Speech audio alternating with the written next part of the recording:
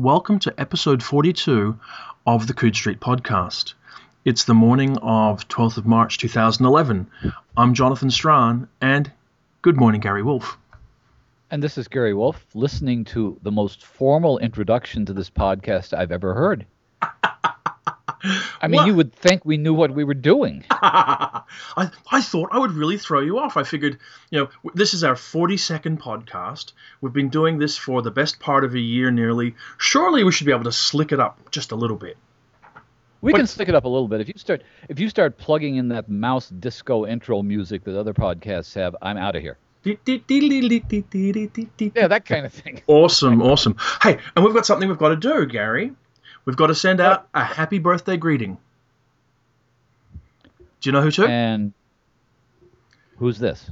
Galactic Suburbia. Happy birthday to Tansy and Alex and to Elisa, because just this last week, they put out their first anniversary podcast. They've been on for a full year. Well, congratulations very much to them. Yeah.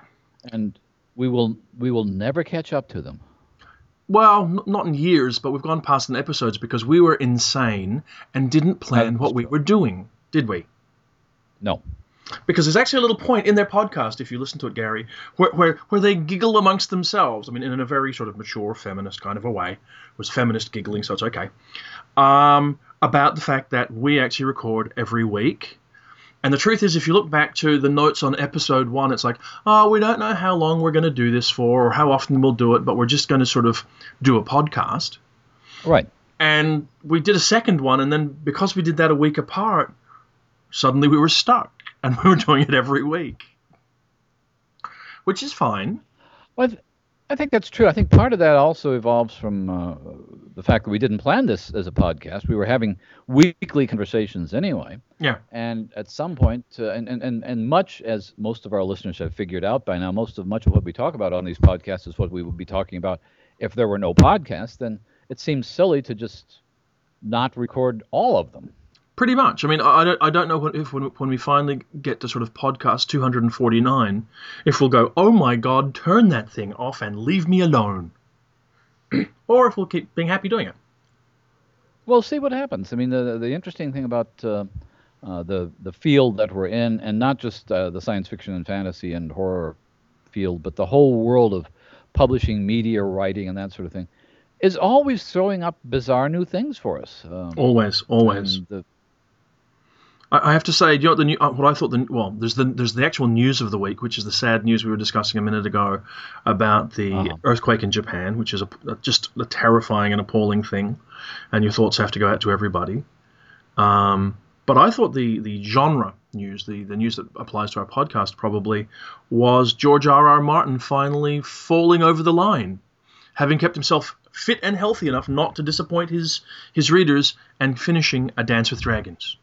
Yes, that was huge news to a lot of fans, and I'm very curious to see where he's going now. I remember, I'm not clear as to how George stumbled into this. I remember years and years ago being at a bookstore on the south side of Chicago when he was autographing books. He lived in Chicago then for a while before he went to Hollywood. Yeah, and his first book, Elia, had just come out, and he was nearly as distinguished, let's say, as he does now. Yeah. He looked like one of these. Well, he really should be in a royal portrait in the House of Commons or something. But he was a kind of young, geeky science fiction guy like I am, the kind of guy you would see at conventions who had, in this case, his first book of short stories out, had won, I think, one Hugo Award at that point, but he was at the very beginning of his career. Sure. And now he's George R.R. Martin. It makes you wonder, and if you've been around enough years, and you keep meeting all these young, ambitious writers, most of whom, frankly, you basically never hear from again. You might see them at conventions. Yeah. And then every once in a while, one of them will turn into a George R.R. Martin. Sure. And it's always fascinating to me that you don't know how that happens. George has had one of the more interesting careers in our field. I mean, Definitely. He's one of the few people to be successful in television. and I'm very anxious to see what the adaptation on HBO looks like. I actually I was tweeting earlier this week, Gary, and was actually saying that I confess that I read the first novel of Song of Ice and Fire, Game of Thrones, and liked it a great deal. I thought it was a terrific book, but I was just, I don't know, I was put off by reading more, further volumes in it for the while, and when I see that Dance With is supposed to be 1,000 pages long, I know. I find myself discouraged, I confess, and I do turn to HBO's adaptation with some degree of eagerness. I think it looks very promising as a piece of epic fantasy television. I'm going to be very, very, very interested to see what it is. I think it comes out the weekend before SwanCon.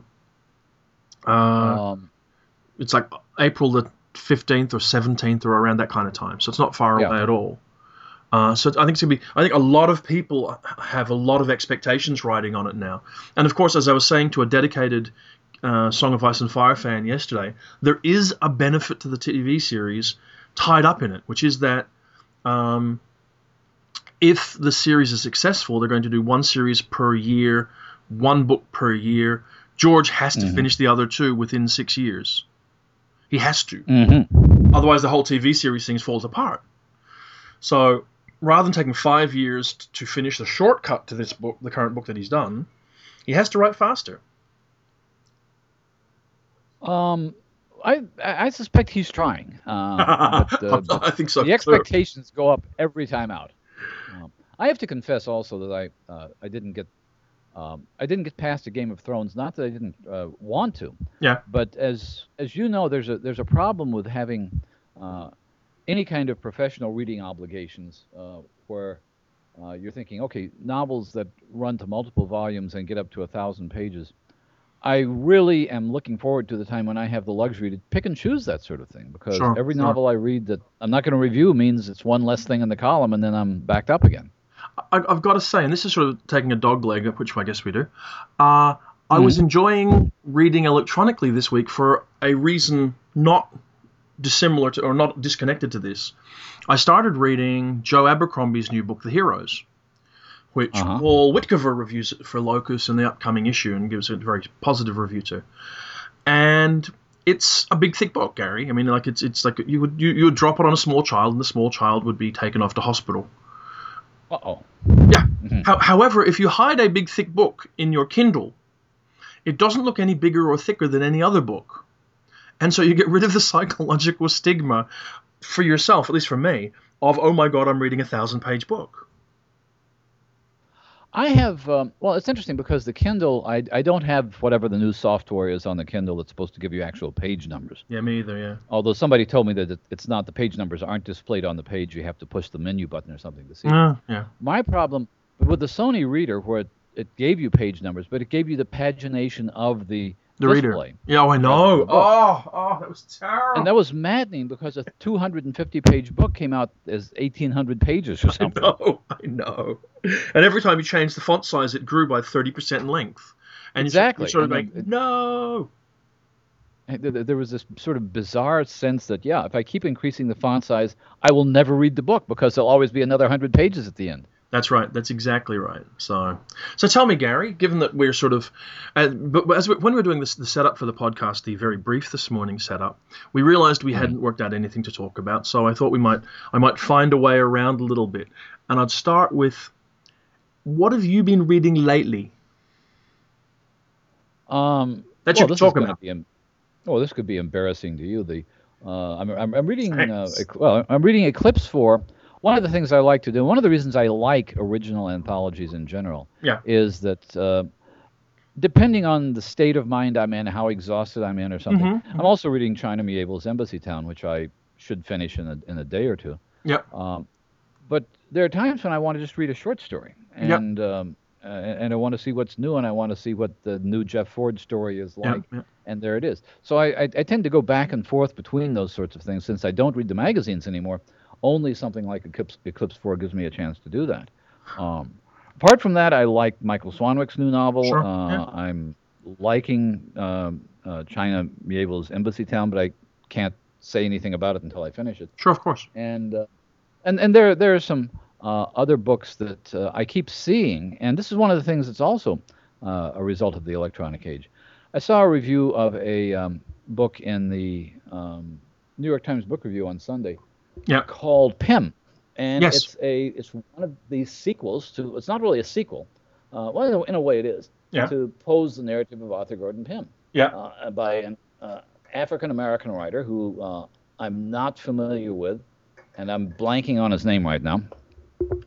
And I thought, well, I would like to look at this, and I'm sure this is one of the things that happens. Let me see. The guy is Matt Johnson, and he's Yeah. published a couple of other novels. And it looks absolutely fascinating. This English professor who's been denied tenure in his African American Studies department because he refuses to attend the diversity committee meetings. I like that. Gets together a band of sort of misfits and decides he's going to go down to Antarctica and find the hidden world that was implied in Poe's narrative of Arthur Gordon Pym. Yeah.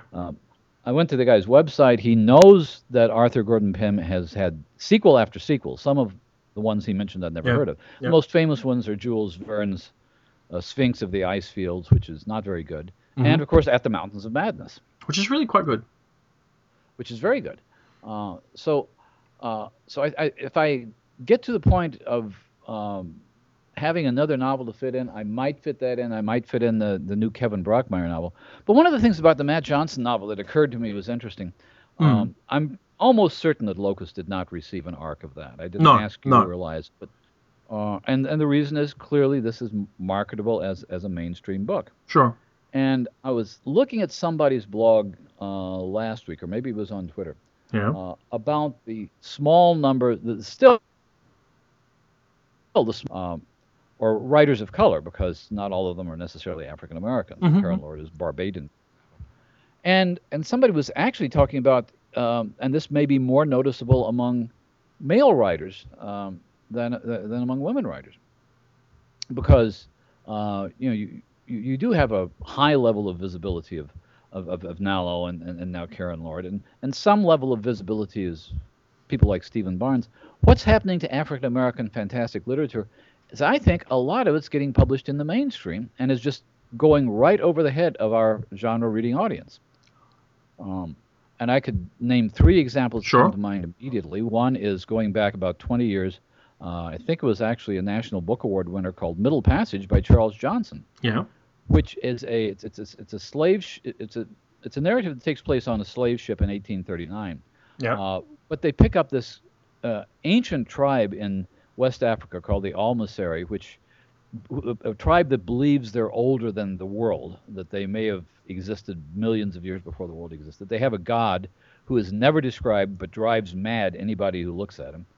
They have a second brain. In other words, by all science fictional standards, these are aliens. Yeah. They have hidden powers, and they stage a ship's revolt. So there's all kinds of things interesting about that. It's a philosophical novel. Never got covered in the fantasy literature at all. Year before last, there was a writer named Victor Laval who published a novel called Big Machine, which is delightful. Yeah. It's one of these odd slipstream things. As far as I know, it got no attention among the likes of us at all. And now we've got Matt Johnson's Pym doing the same thing. So is it that maybe what's happened to some of the male African-American writers is just that they're marketed in the mainstream? It wouldn't surprise me if they're marketed to the mainstream, but I think there's probably a variety of issues surrounding it. There will be things like the fact, how well known the genre imprints and genre publishing is at large, so that sort of maybe the African American writers who are, or people of color who are writing genre related fiction, whether they're aware of those channels, the extent to which maybe, I've got no idea if there's any merit in this. If you're from a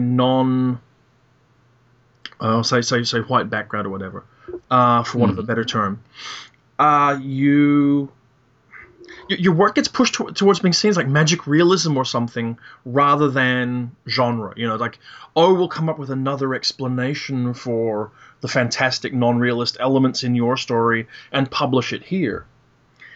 And then you also get something which is affecting us for all sorts of different reasons, and that is the way the communication flow tends to go within the industry. I mean, you go out, you work out, communication streams to the people who you think are going to be interested in the books that you're producing, or we go out and we try and find people who are producing them so we can review them.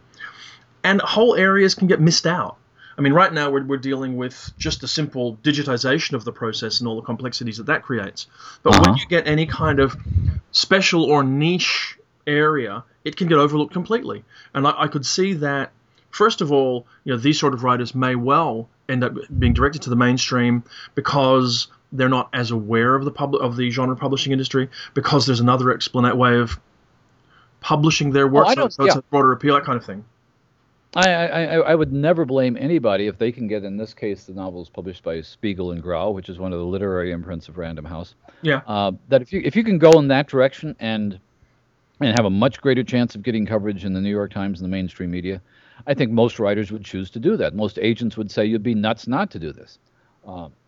So I'm not trying to suggest that any of these writers are basically turning their backs on genre or are even aware of genre. I mean, some of them we know are.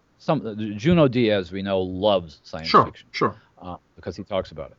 But in the other cases, I think most writers I know, if they had a chance to get marketed like that, would jump at the chance. I think what I'm talking about is not what the authors are choosing to do. It's what the publishers choose to do. Well, or the publishers, but what we readers are choosing to do. There's still a sense of mistrust among people in this field to read anything that appears to be published outside of this field, or it's the inside outside kind of thing again. But is that a generational issue? Is it? I mean, I don't know. I mean, I'm asking it, I guess, as a sort of a rhetorical question. I would be curious if you were to go to, say, even to a Worldcon, right, and you were to put this, effectively say 5 questions, a short survey on this issue, to the membership of, say, a Worldcon, and then you sorted it by age, would you get a different batch of answers? In fact, even if you went to the membership of SFWA, who you'd think would have a very clear feeling on this sort of subject, because at the end of the day, most readers really aren't aware of imprints or publishers. Right. What would writers themselves say? And I think you may get a generationally different attitude. I'm not sure that the modern, younger reader, writer, publisher is as convinced about these genre boundaries and barricades as older readers, writers, publishers are. I think that's true in certain cases. I still get a sense, even among younger writers, that there is at some point in your career you decide, am I going to try to go in a Jonathan Lethem direction? Sure. Am I going to try to go into somebody who can, let's say, easily straddle both worlds, apparently, like a Karen Joy Fowler? Am I going to go in that direction, or am I going to stay in my comfort zone with my genre friends that I see at conventions every couple of months? Yeah. No, I think that's true. I don't know the actual answer to this. I wish I did. I don't know if there's a cultural predilection towards having writers kept away from the genre. I don't know if there's I don't know. Part of the problem with my assessing this is it's not something I've ever felt very personally, as a reader or person involved with the field anyway. I've never particularly felt this great ghettoization, which is so intrinsic to the history of the field. So it's always been hard for me to take it seriously in a modern concept. Well, I think you're right in the sense that I can't think of... I don't know if I can defend this for very long. I'm not sure I can think prevented from writing something that he or she wanted to write because of fear that it would be published in the ghetto. Fritz Leiber is one of the names who comes together, who wrote absolutely brilliant stories, knowing that he was never going to break out. Actually, his one attempt at a breakout novel, The Wanderer, was something of a flop. Yes. So by and large, I think you're right. I don't think writers are necessarily affected by it in terms of what they write or how they write it, although you do have this sort of recurrent pattern with a lot of writers of wanting to write thrillers, of wanting to write mainstream disaster novels. I mean, one of the things that comes to mind when I was looking at the news about Japan today was Walter John Williams's The Rift. Yep, yep. Which was supposed to be his big breakout disaster novel. It came at a time, and it turned out to be actually a very good novel for reasons that had not much to do with the disaster. But everybody seems to want to do that. But that's a kind of commercial breaking out. It's not a literary breaking out. Exactly. It's a completely different sort of thing. I mean, generally when you hear those things, when you hear, or when I've heard genre writers talk about writing breakout novels and all sort of thing, when I hear about them trying to write thrillers with varying degrees of success, generally it's commercially motivated, much as half the time, though not all, particularly these days, but most quite often when they talk about writing young adult. I mean, young adult is as big a I want to earn more dollars kind of answer most of the times as is I want to write a thriller or whatever, because an awful lot of genre writers, a lot of science fiction writers, tend to be stuck in the dreaded mid-list. And they're looking for a way out of it. They want bigger advances, more secure incomes. They want to know that sort of if book publishing falls down around their ears, that they'll still be okay, which is a perfectly normal and understandable kind of feeling, I think. Well, I think it's probably more these days with science fiction apparently getting a smaller and smaller sliver of the overall market. And I don't know what the figures are. I know that 20 years ago that the popular fiction market, the genre fiction market, the science fiction was something like 15 or 20%. It's got to be much less than that now. It's been overwhelmed by fantasy. It's a distant left in the dust by romances, obviously. Sure, yeah. So there is a sense that science fiction, which actually, to be honest, was nothing much more than a niche when it first started appearing on hardback in the early 50s, may have gone back to being that kind of a niche again, and maybe it's we're not going to see very many more bestsellers showing up on the New York Times bestseller list, other than the occasional I don't know, the Brandon Sanderson or I think the last traditional mainstream science fiction writer to show up on the list may have been Anne McCaffrey. Yeah. And of course before that all the Dunes, but those were franchises. Those were not novels. Even when back in the days when Arthur Clarke or Heinlein would regularly show up on the lists, it was essentially extending franchises that already established. Yeah. So a brilliant science fiction novel, and let's take one that, since I guess it's just coming out in the States now, the Quantum Thief by Ian Yamey. I don't see that ever showing up on anybody's bestseller list as much as I admire. No. But I guess the point that I'd make there isn't. I don't think that the Quantum Thief won't make a New York Times bestseller list because it's science fiction. I think the Quantum Thief by Hannu Rajaniemi won't make the New York Times bestseller list because of the kind of complexity of book that it is. I think that's true. I think that kind of a complex story in any genre will tend to struggle to appeal to as enormous a readership, because what tends to happen, and this is just my observation, I profess no expertise in this, is that when you get to the books that sell at New York Times bestseller level, they're not, I don't want to call them simpler, but certainly they don't have that kind of complexity to them. And I know that sort of sounds like I'm just finding another way to say the same thing, but I don't mean it that way. The Rajaniemi stuff is particularly tangled and complicated and detailed and intellectually challenging, and generally the bestsellers tend to be much more immediately approachable kind of books, much more immediately consumable kind of books, which is understandable. Much more likely to reinforce the predilections of a wider variety of readers. I mean, you've probably heard me rant before as to why science fiction writers shouldn't try to write thrillers. Because I think the movement of science fiction novels and the movement of most classical James Bond type thrillers are exactly the opposite. And I'll explain that in a minute. But the main problem is, and I've said this in reviews, and I've said it to people I know who are friends like Greg Barron and Greg Binford. But those are two examples. Paul Macaulay is an example. There are lots and lots of people who've written thrillers, and some of them are perfectly fine thrillers. Yeah. But essentially, the paranoid attitude that you need to get, the kind of classic Michael Crichton Ludlum-esque structure of a thriller depends on being dumb. And science fiction writers can't bring themselves to be that dumb in terms of how they work out their plots or how their characters behave. See, I'd put it in a much kinder way, I think, Gary. I think that a thriller is based upon being afraid of something, whereas science fiction is about trying to understand something. You might be afraid as well, but you're trying to understand what is scaring you, whereas generally in a thriller you're trying to run away from it because it's bad. Or you're trying to contain it. And that's my basic argument, is that the classic thriller, and Michael Crichton may be the best example, Elizabeth Ludlum, but the James Bond novels, the movement of the classic thriller is that something really big is going to happen, something science fictional is going to happen. Somebody has, cloned dinosaurs in Costa Rica, or they've built nanobots and that sort of thing. The suspense is, how do we keep this from getting out? How do we contain this? How do we keep this discovery from meaning anything? Yes. Michael Crichton's Prey is exactly the inverse of Greg Bear's Blood Music, because the whole point of the Crichton novel is that here's a scientific discovery which must be suppressed because it's horrible. Yeah. And Bear's instinctive way of dealing with it was, it's going to take over the world and everything's going to be different. Yes.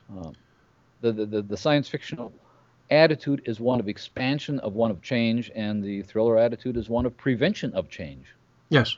And we could sit there and, sort of at a value judgment level, I guess, and say which makes which better, or how does that impact on how it sells to the world, And certainly there's always that quandary which I see people in the science fiction community in, that starts with we live in a science fictional world and yet we cannot sell science fiction.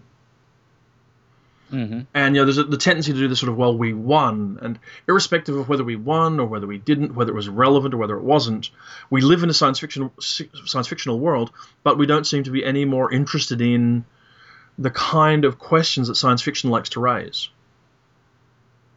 Until after the fact, and then they become kind of oddball marketing questions. I mean, I guess in a technical sense, we live in a William Gibson science fictional world way more than in a Greg Egan science fictional world. Yes. Yeah. And where I think Gibson said at one point that the future is here, it just isn't evenly distributed yet. Yeah.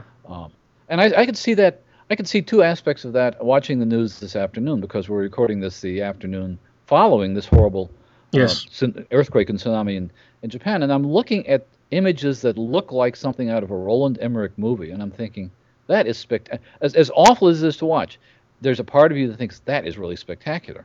And the other thing that was on the news immediately after that, because local news stations in the United States have no sense of proportion whatsoever, was a feature that went on for about 5 minutes of a 3.5 block long line of people lined up around the Apple store.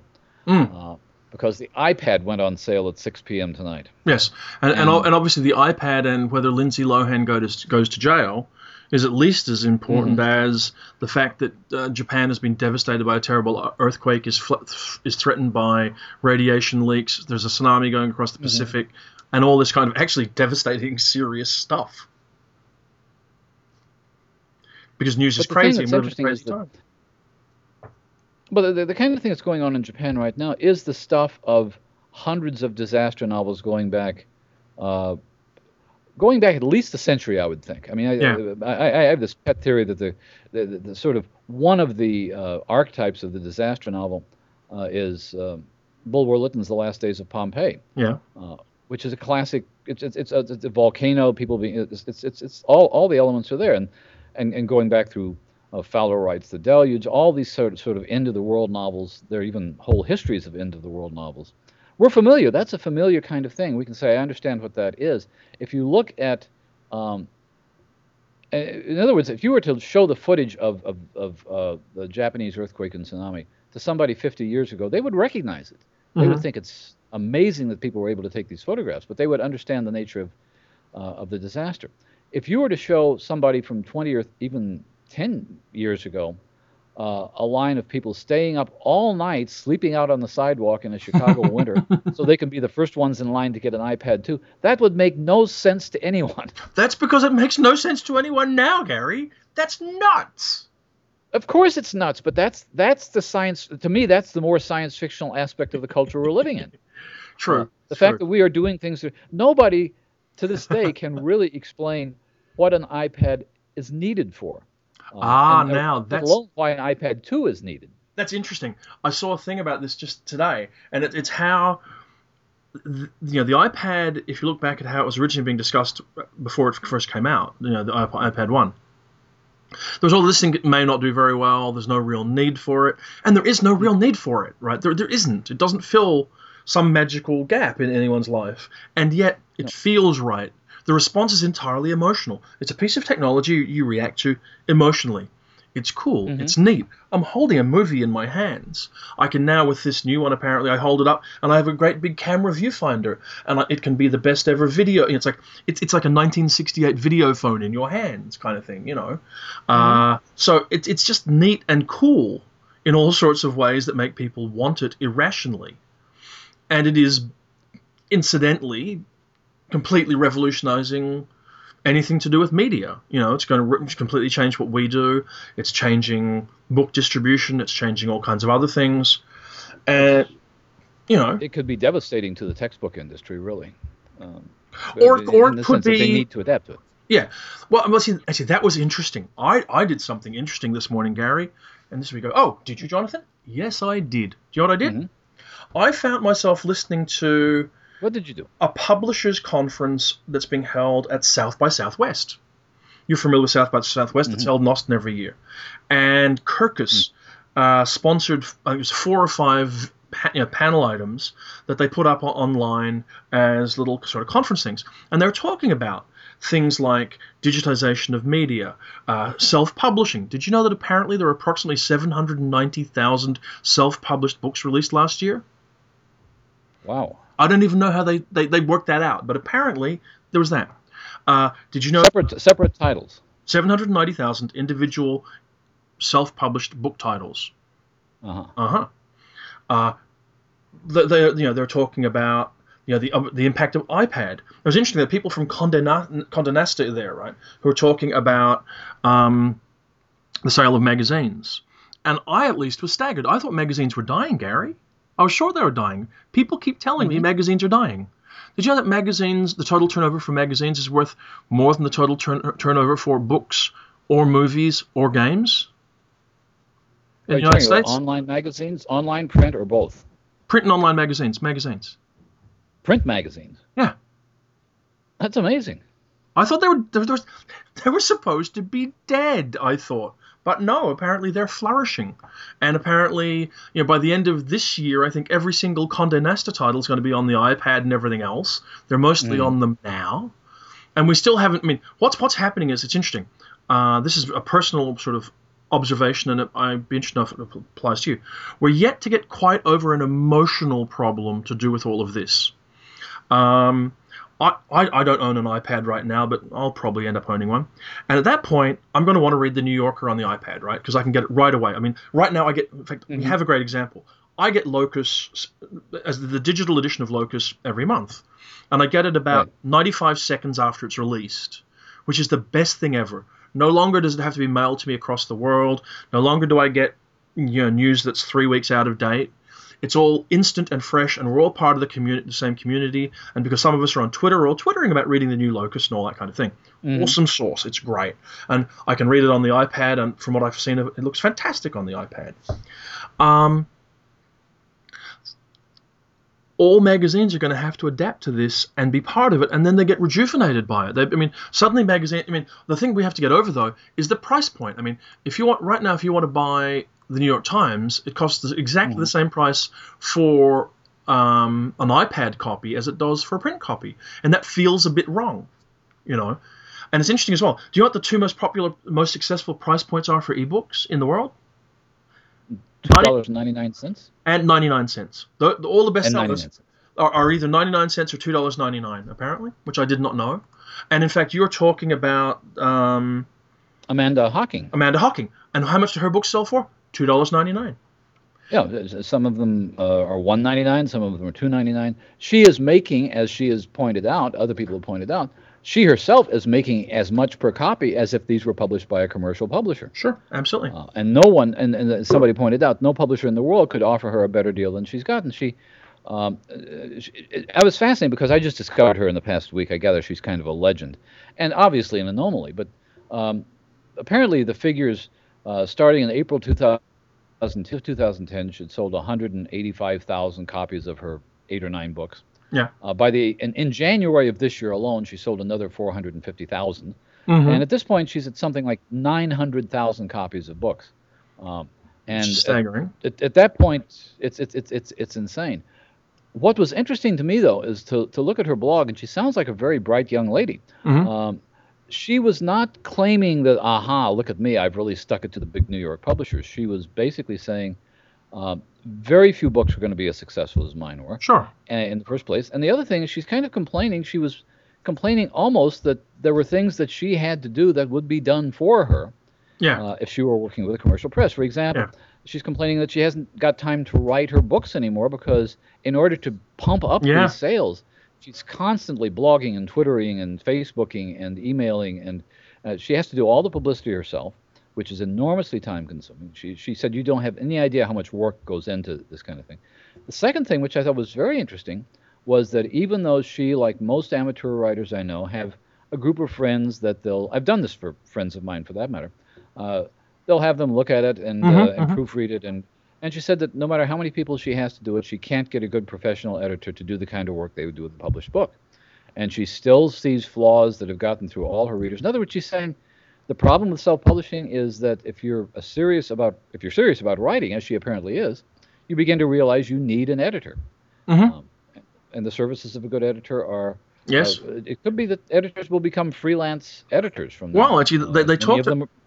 they talked about this at the Yeah. South by Southwest thing, and someone was saying that the 2 most critical things you should be investing in if you're self-publishing, and I can't believe that we'd ever reach a point where we would talk about encouraging people to self-publish, but the 2 things you need are professional editorial help and professional cover work. Those 2 things. Yeah.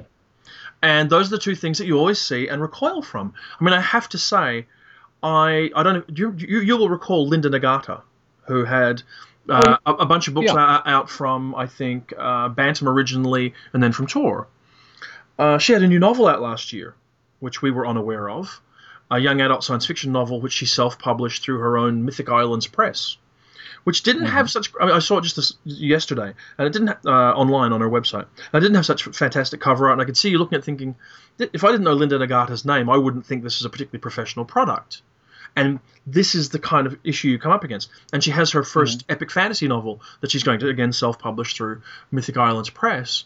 And, I wish her every success. But you're looking to going, well, you're going to have to get better cover art and stuff. Because even though it sits on my Kindle, because I'm going to buy it as an ebook, say, I want to feel as though it's professional. And I think that's what happens with a lot of people. Because, I mean, most people don't know whether Mythic Islands Press is an enormous, great business or whether it's one person in Hawaii, which it is. You want to think that that all the stuff that surrounds the text is professional, so that ergo that the stuff that's inside is of the same kind of level of quality as well.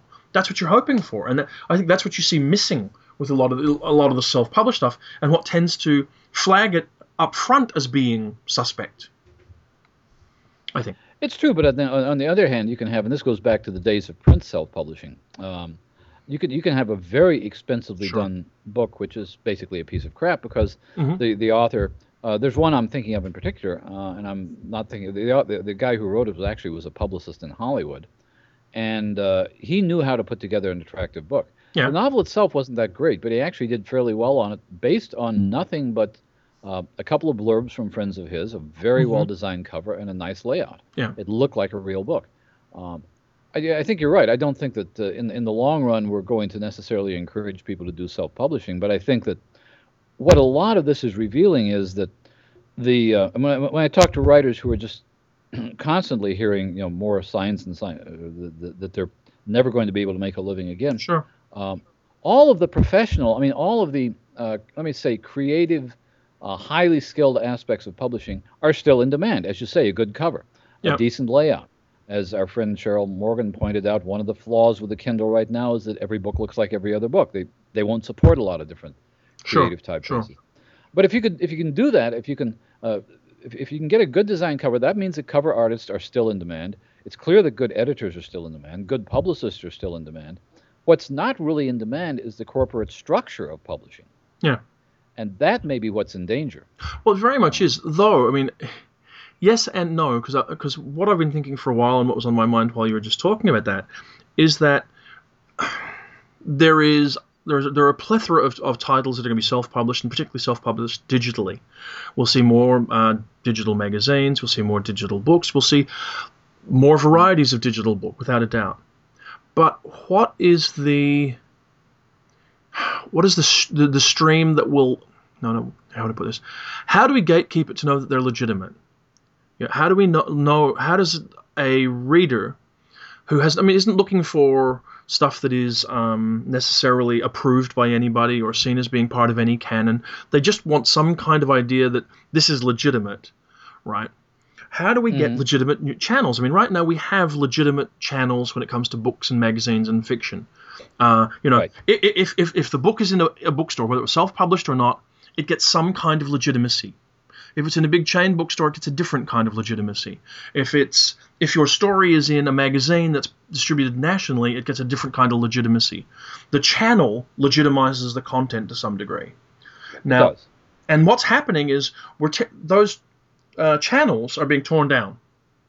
You can see it with what's happening in book publishing or book selling. Even though bookstores will obviously continue, to my mind, though in a different form. How do we build up these new channels? I was thinking about again this morning, just from a pure locus point of view, right? Once upon a time in 2007, if I had said to Charles Brown, we're going to have to cover self-published books, or more to the point, if I'd said there are 790,000 self-published books published, Charles, do you think any of them are any good? He would probably have shaken his head, laughed, and said, no, we don't need to look at any of those. But it's no longer true. It's no longer true. I think that. Yeah, that's the thing. I think you're right. And how do we, as the potential gatekeepers, build up a strategy as well so that we're capturing what's good out of that to bring it to the attention of our readers, because that's what they're looking to us to do. Yeah, I don't like to think of myself as a gatekeeper. I'd rather think of myself as a discoverer. Sure. And when you're getting a book, here's a good example. When I got the advanced reading copy of Karen Lord's Redemption in Indigo from Small Beer, they may have done a more complete arc at some point. What I got was a completely blank, a typographical cover. It said Redemption in Indigo, Karen Lord. The only thing it was, I knew it was from Small Beer Press. Yeah. And I knew that they do interesting things. That was, yeah. But essentially, apart from that, it's simply a matter of flying blind. The legitimacy of that book came from nothing but the name of the publisher. It could easily have been a self-published book. Would I have read it if it's a self-published book? Probably not. But when I say the sense about being a discoverer than a gatekeeper, it's a great feeling to come across a book like that and realize I've never heard of this person. I've never heard of this book. I don't know anything about it. And the question is, okay, Small Beer is a name. If you have no name attached to it at all, and there are thousands of these things, how do you even begin to find one? I'll be honest, I don't know. This is why I'm casting around talking about strategies. Obviously you listen to what's being said and you try and keep track of things. And it's easy enough to say, okay, Linda Nagata now self-publishes her books, right? And we don't live in an era where we sort of point and snicker because she's self-publishing. We sit there and go, well, Linda Nagata wrote The Boar Maker, which is an interesting book. There's a reasonably good chance Linda Nagata will write an interesting book. How do we have to pay attention to that. And there will be myriad other examples, I'm sure. But there's all this stuff we're going to miss. And I'm not quite sure yet how we develop a strategy for dealing with this, for highlighting stuff, for knowing that this actually is going to be worth it. Particularly when my guess is that of the 790,000 self-published books of 2010 estimated, 790,000 of them weren't worth reading. Probably 770,000 of them definitely weren't reading. And of the remaining 20,000, probably, not many of those were worth reading either, is my guess. But who knows? Well, what will eventually happen, I suspect, or I hope, is that there will emerge some channels for for gatekeeping. Like I say, I don't think gatekeeping is what we necessarily do when we write reviews. I do think it's what publishers do when they select things. Yeah, yeah. So to some extent, maybe people will begin to acquire books for online publishing that will give some kind of an imprimatur that at least tells us this book has been read by somebody else. Here's a good example of it. It's not exactly parallel, but I think it's interesting parallel. I never read a lot of fanzines. As a matter of fact, I don't think I ever read any. Later, I would go to libraries, the few libraries that collect them, like Riverside or Liverpool, and look at old fanzines, and they were appalling, frankly. I mean, prior to the classic old hectograph, they were like personal hate letters written to each other. They're amusing now because you see these cranky letters written by people like, H.P. Lovecraft. Sure. But arguably, the web has vastly improved the quality of what we now think of as fanzines and semi-prozines. And one of the reasons it's done that is it's permitted some of these to develop the continuity, a kind of brand name, so that you know that you can expect some reliable material. You can expect a lot of reliable material from a Clarkesworld or a Strange Horizons. Though in fairness, I mean, they're not fanzines. Well, they're not fanzines anymore. Well, Clarkesworld never was. And I'm not sure that Strange Horizons was either. I think if you go back, Strange Horizons was a genuine semi-pro. I'm quibbling here with you, Gary. Strange Horizons was a genuine semi-prozine, I think, and so was Clarkesworld. And I don't mean it in any disparagement to fanzines, but I'm pretty sure Strange Horizons was paying from the outset, and so was Clarkesworld. So we wouldn't want to equate an online magazine with fanzine. I think Starship Sofa was very much a fanzine. It's all done that's a good example. Unpaid and all that kind of stuff. And I think you can see other things around. I think, definitionally or otherwise, what we're doing is a fanzine. What Galactic Suburbia is doing is a fanzine. So there's SF Signal in some ways, I think, actually. Okay, SF Signal might be a better example of what I'm thinking of. Yeah. The main point, and I'm sure that there are lots of cranky, obsessive, lone guy in the basement fanzine still being produced out there. I'm sure, that we never see. Yeah. No, I mean, probably interesting stuff in there. There may be interesting stuff. I mean, one person who has made the transition very smoothly is Dave Langford. Yep. I mean, I read Ansible every month, and most of what I read in Ansible isn't terribly new to me, but it has a personality. It has very funny things that David does.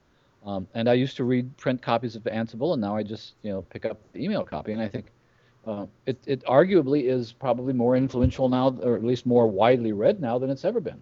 Hey, I've got a question for you. For it to be a fanzine or fan writing, does it have to be unpaid? Does it have to be, pardon?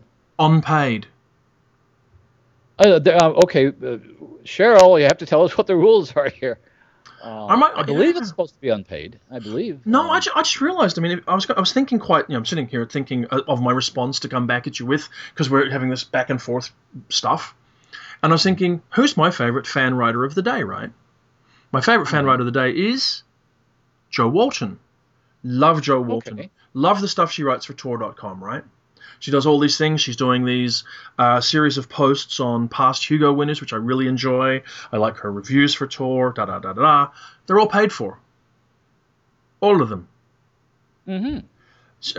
Tor pays you, I mean, it may only be like $10 a post or something, but they pay you.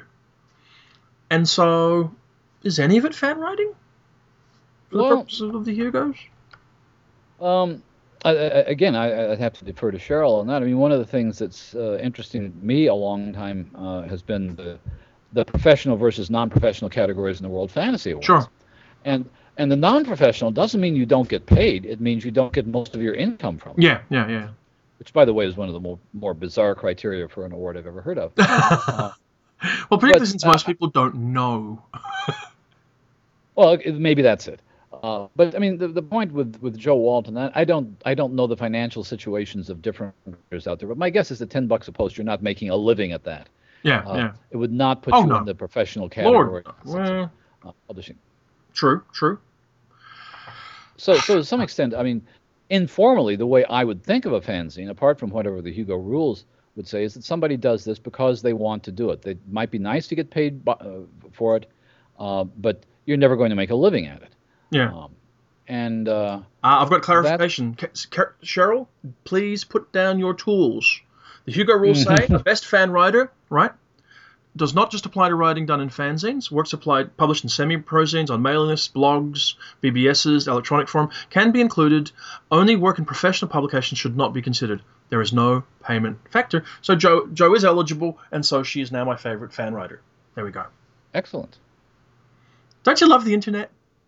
Well, it fascinates me that you have always had some of the major writing about science fiction taking place outside of professional venues. Yeah. Or on the margins of professional venues. Sure, I mean, very much. We've talked before, some of the, certainly the two of the seminal collections of critical essays about science fiction are those by James Blish or William Atheling and Damon Knight's In Search of Wonder, which began either in fanzines or in pulp magazines, and by modern standards wouldn't be considered professional writing at all. We're doing a panel. I'll be going to ICFA I was going to ask you about a week from ICFA. today. Yeah.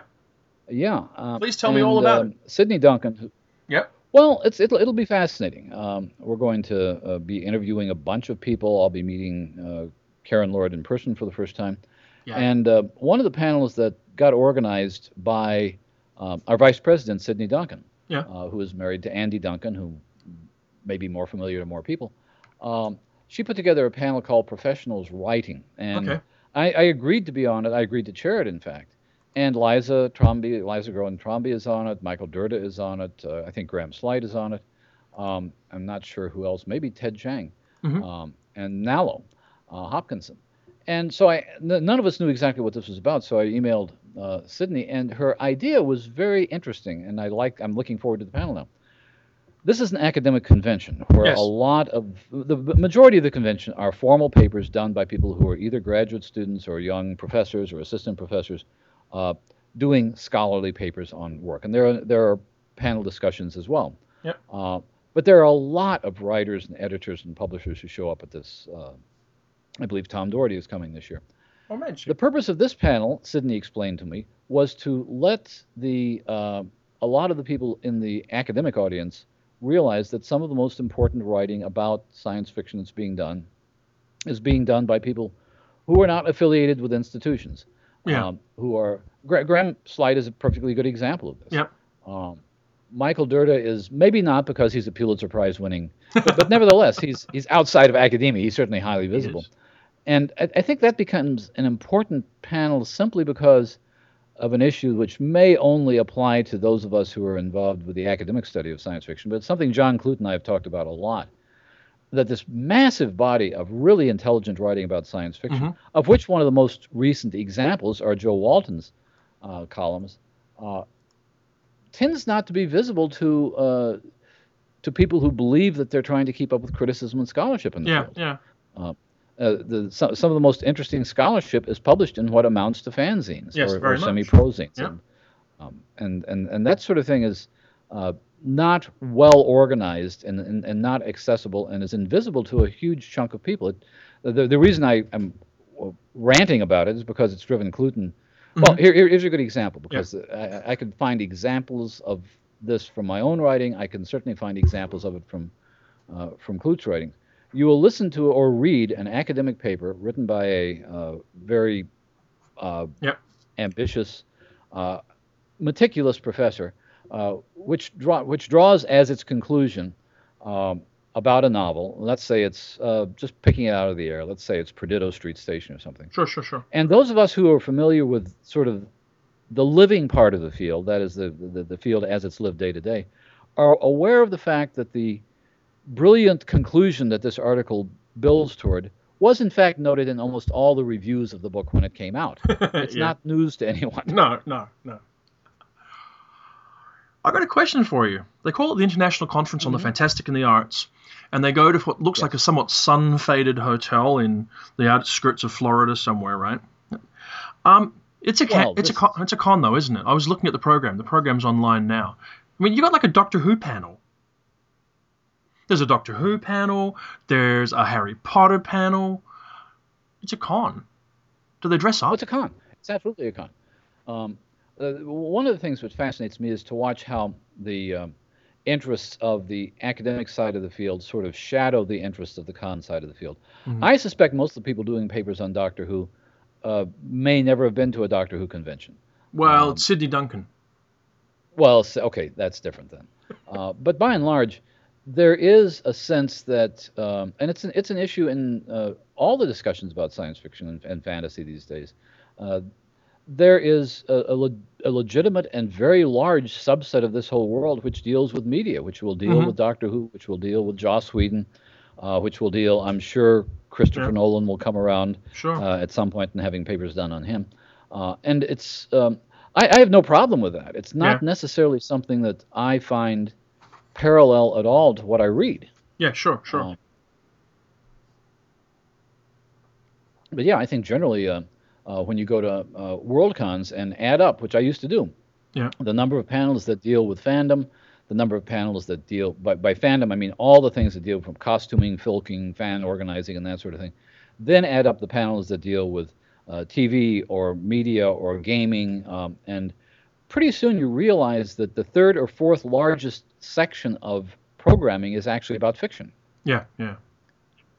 Yes. And it doesn't bother me a lot because what happens in Worldcons, and I think we may have mentioned this on one of these 40 or 50 podcasts we've done already, is that they work because everybody finds their subcon in it.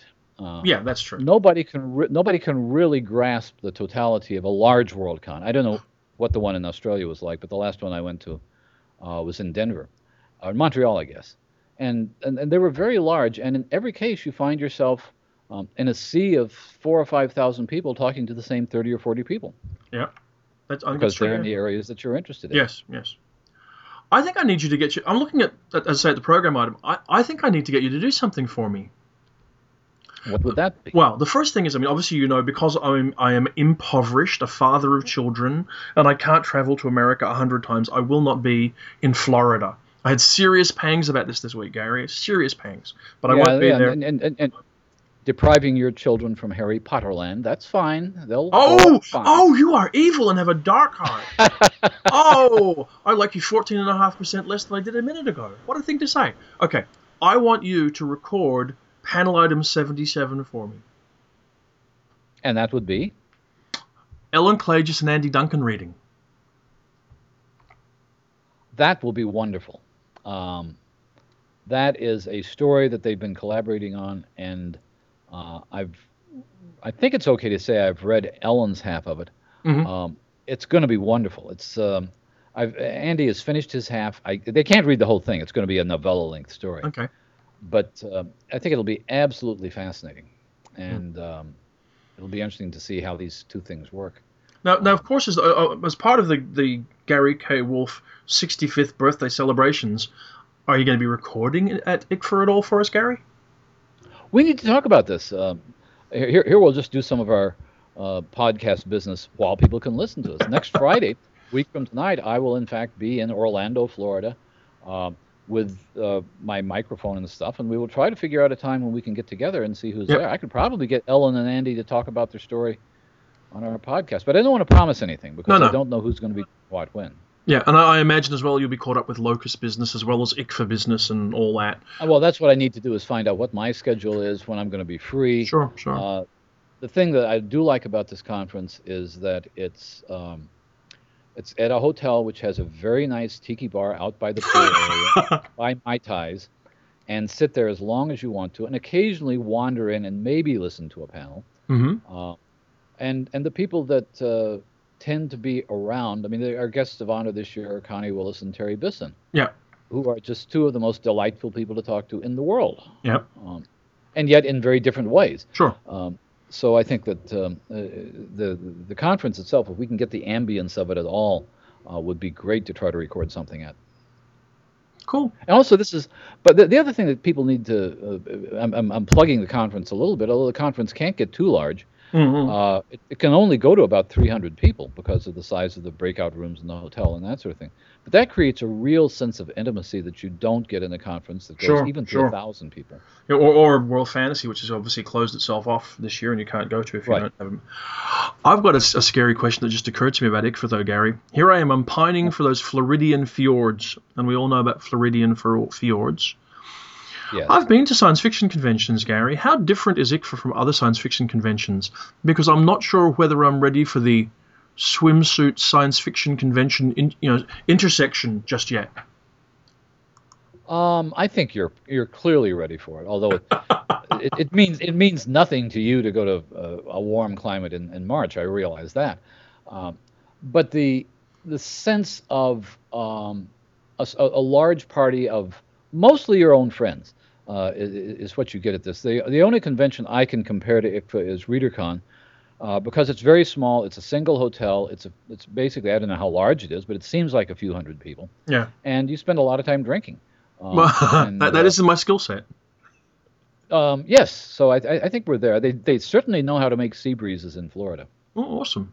By the way, it occurs to me while we're chatting, and we're now in the loose rambly bit before we say that's the end of it, I guess.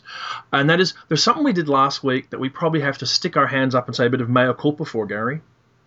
Okay. We were talking about the Clark Award and what a nifty and interesting ballot it was, as you'll recall. Mm-hmm. And we then talked about all of those books which were missing from the ballot and might possibly have been on the ballot had the ballot perhaps followed more expected lines.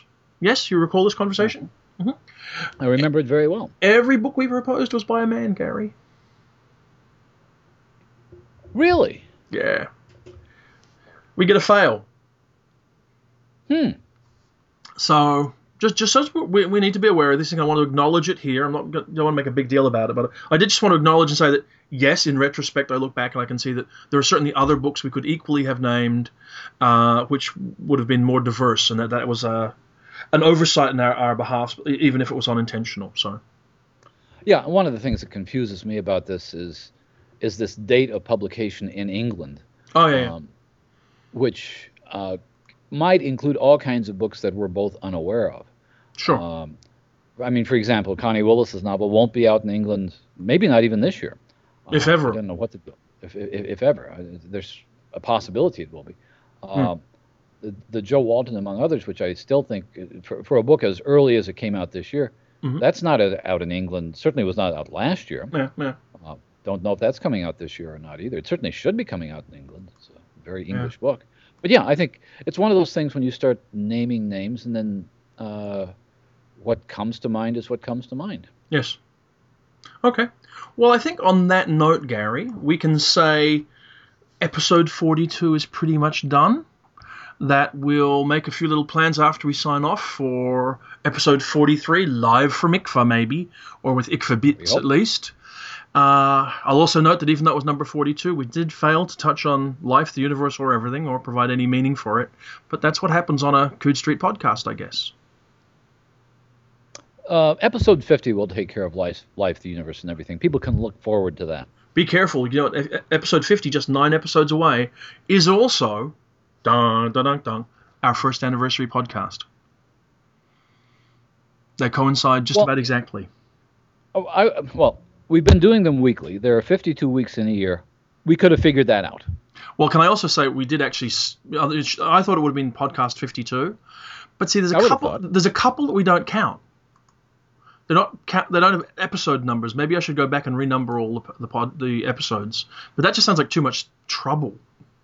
You know, there's the Australia Day podcast and the Boxing Day podcast and the Live from World Fantasy podcasts. And the podcast when you were off in New Orleans at Neil Gaiman's party with your friends because you're like that. And I chatted with Tansy podcast. And I didn't put... So there's probably like another 4 or 5 actually in the mix. We've actually probably done somewhere closer to 46 or 47 right now. But on what is now currently the official numbering that I can't be bothered going back to change. Well, this is 42. Let's keep with our official numbering and we will then have our 50th, have our first anniversary podcast one way or the other. It will be on the 8th of May is the anniversary. That's when our first podcast went live to the world. And on that cheery, happy note, and without any mention of the weather, it's been good talking to you, Gary. At all. Good to talk to you. Okay, take care. We'll see what. Okay, you too. Okay, bye. Goodbye.